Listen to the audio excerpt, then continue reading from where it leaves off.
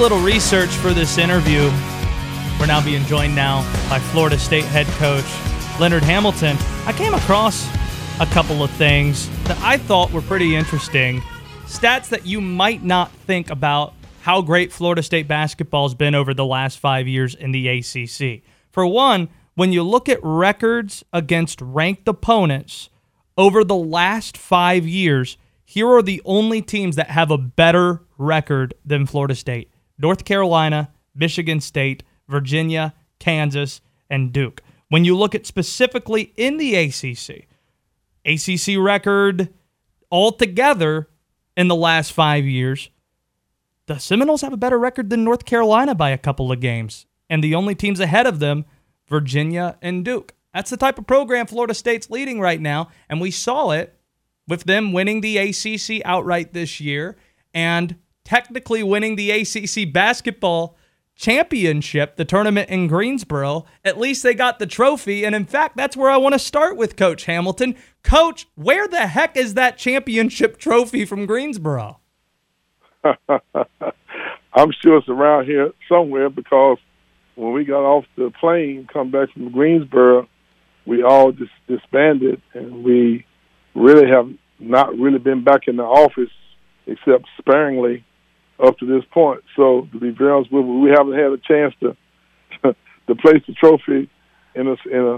I'm sure it's in a case around here somewhere, but no one's been around in the building because we all been kind of locked out and on a certain percentage of people allowed in the building. So we're still dealing with the overload of the pandemic. Yeah, I still think about March the 12th quite a bit, where the image that sticks with me, it's your players receiving that ACC tournament trophy on a Thursday without having played any games in the tournament, no fans in the stands. But what sticks with me is the look on your players' faces having wanted to play that day. What do you remember most from that locker room and really that day as a whole, which ended with us learning that that was the end of the college basketball season? Well, to be very honest with you, I had anticipated us not playing in the ACC tournament. And to be very honest with you, I felt very uncomfortable the night before and getting on the bus. I told my staff that I would be surprised if we played the game. And quite frankly, it was a little unsettling to me to think about going out and playing and under the circumstances that we were dealing with limited amount of people in the stands. And in my mind, I'm saying, if we're concerned about this virus, I'm not real sure the virus is going to sit in those empty seats and not come out on the court and tap somebody on the shoulder. It just was not settling right with me. And then as we were giving our pregame preparation, when the athletic director walked in and motioned for me to come over to my locker, then my mind was racing and me wondering what I'm going to say to my guys and realizing that the tournament has been canceled. But to be very honest with you, I didn't pay enough attention to the particulars once I realized the tournament was over, and I didn't understand that we were going to be presented a trophy before the game. That didn't register on me until we actually got on the floor, and I thought maybe the comment was that we were just going to be the representative of the ACC conference at the NCAA. Normally, that would be the team that won the tournament, but we had won the regular season, so we were going to be the representative, and then that came with the trophy. I understood we were going to represent, but I didn't understand that we actually was going to be presented the trophy. And so it was a little unsettling to me, and I'm not real sure our players really knew what was going on. That's why you saw some bewildered facial expressions during the ceremony. Leonard Hamilton with us here on Sports Hub Triad. You're being broadcast across your home state in Greensboro, Winston-Salem, High Point. Speaking of High Point, Tubby Smith going to be with us a little bit later on, and the Piedmont Triad. We were talking to Steve Forbes last week, Wake Forest new basketball coach, and he said on these weekly calls that you guys do, there were a couple options available. He said that January 1st wasn't something that was really being considered yet, but starting the season on time is one option. Posting things a week back was another. Thanksgiving seems to be the most popular option with students not being on campus and having maybe a little bit more of a bubble surrounding things. And December 1st was also being looked at. Are those the options as you understand it? And which one do you prefer, you think? Now, Josh, to be very honest with you, I have not allowed myself to get caught up in when we're going to start. I've only concerned myself with preparing our guys the best we possibly can, because all this speculation is really predicated on what happens with the virus, whether or not there's a vaccine, whether or not there are flare-ups. So all these things we're talking about are discussion points, and what we want is going to be dictated by science and by what the medical people say is the best approach for us to play and keep our kids safe. Yeah. So I have not allowed myself to get caught up in what is better, because what's better to me is what's going to allow our guys to be as safe as possible as we move forward. And I really don't care when we play, as long as everybody is safe and that we don't have any issues. That's the most important thing to me. If we don't start until February, so I'm fine with it, as long as whatever we doing is in the best interest of our players. I want to get your thoughts on the news of this week. Yesterday on our radio station, Roy Williams and Jim Boeheim shared their thoughts on the late, great Big John Thompson passing away at 78 years old. I always hear there are great stories around the games when he was coaching or even when he was broadcasting of the type of personality he was. What's the best John Thompson story you can share with us? Well, I probably have more of an intimate relationship with John than any of those guys. They knew him from the coaching profession, but he was a friend of mine. He took me under his wings. He mentored me. He probably was responsible as much as anybody for me starting my career as a head coach at Oklahoma State. I thought his recommendation to them of me probably had more to do with me becoming the head coach at Oklahoma State. And then even when I had issues and things that my inexperience, I was inexperienced, and I always leaned on him for that wisdom and that advice that would allow me to make decisions as it relates to my program. And then when my final year there at Oklahoma State, I had a really, really good team returning. As a matter of fact, I think that team might have went to the Sweet 16, and I was reluctant to want to consider other jobs. And University of Miami had expressed a lot of interest, and I had not agreed to even visit with them. And the Final Four was in Denver, and I had avoided interviewing for the Miami job until John and George Raveling caught me in the in the lobby, and they both put their arms on one shoulder, one on the other, and said, "You need to go interview for the job." And what those guys told me to do, I did. And so that afternoon, I remember following their directions and going over to the hotel and meeting with the AD. And per their recommendation, I left the tournament, went back home, picked my wife up, and we went on the interview to University of Miami, and that's why I ended up there per John Thompson's persistence and saying that I at least need to interview for the job. Had he not told me that, I could still be in Stillwater, Oklahoma, instead of moving on. But that's how much influence he had on me. What's the biggest misconception people have about Big John Thompson? I really don't know if there is a misconception, because I think what you saw is what you got from him. I mean, he was a guy who really, really felt comfortable with who he was and what he represented, and he acted accordingly. And be honest with you, I don't know if there's any misconception. I know he loved his players, and his players loved him. maybe the fact that he was a big guy and everyone knew that his players followed his direction, and you probably could have misinterpreted that as being maybe a overly firm and maybe sometimes volatile or abusive guy.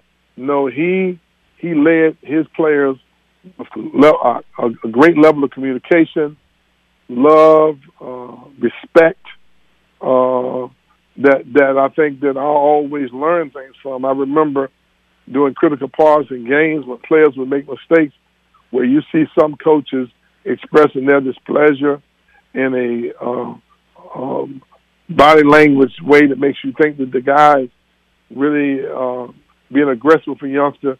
I watched him when guys made mistakes. He would console them, put his arm around them, encourage them in a positive manner. And I always thought that's why his guys gave it up so hard for him.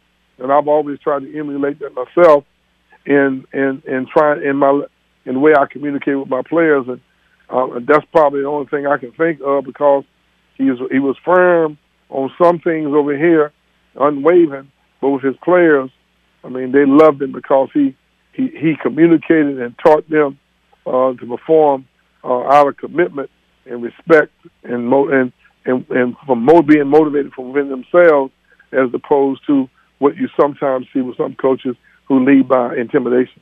Follow Leonard Hamilton on Twitter if you don't already, at FSU Coach Ham. He's with us here on Sports Hub Triad. I mentioned a lot of those things that you guys have done over the last 5 years on the way in. I mean, 5 straight 20-win seasons. I mean, 26, 29, 23, 26, 20. It's a remarkable thing that you've built with the Seminoles, and I don't know if this has been announced yet, but I understand it that you're going to be on the Naismith Hall of Fame ballot for 2021. And I'm just interested, what would getting into a hall like that mean to you? Now, you just made me aware of something that I didn't know anything about that. You explain to me what you just asked me about, because I have no clue. Somebody, I was told that there's a good chance you might be on the Naismith Hall of Fame ballot for 2021.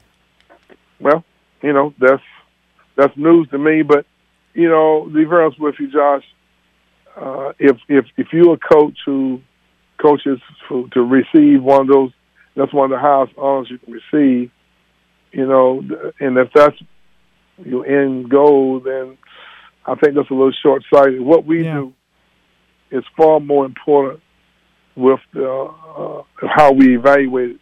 To be very honest with you, you can't hardly evaluate us as coaches the 5 or 6 years after our players have left us, and you evaluate what they're doing with their lives. I mean, if they're good citizens and neighbors and husbands and fathers, and they're in a good place in life where they benefited from being in your company for 3 or 4, 5, 4, several years, then you've accomplished your goal. And we always are trying to win that game, the game of life, that when you allow kids to come on, you take kids in when they're teenagers and you usher them to young adulthood. That's what this is all about. And you're surrogate parents for them while they're with you. And if you just worry about taking care of those daily responsibilities, and then, by the way, you want to have enough talent where hopefully you can win enough games to keep your job. But coaching and winning games is very important. But the most important thing we do is dealing with young people and helping them and doing that most important part of their life when they're growing and developing their ideas and philosophies of how they're going to live their life. If you're doing that properly, then that's the reward I'm looking for. That's when they call you on Father's Day, when they send you a Christmas card with a picture of their family, and they want you to be the godfather of the kids, or they want you to make sure you come to their wedding and meet their fiance. To me, those are the rewards I'm looking for. And if that means that unbelievable honor is bestowed upon you, but that honor without the other, probably would be pale in comparison. That's very well said. Leonard Hamilton with us here. I want to close with this.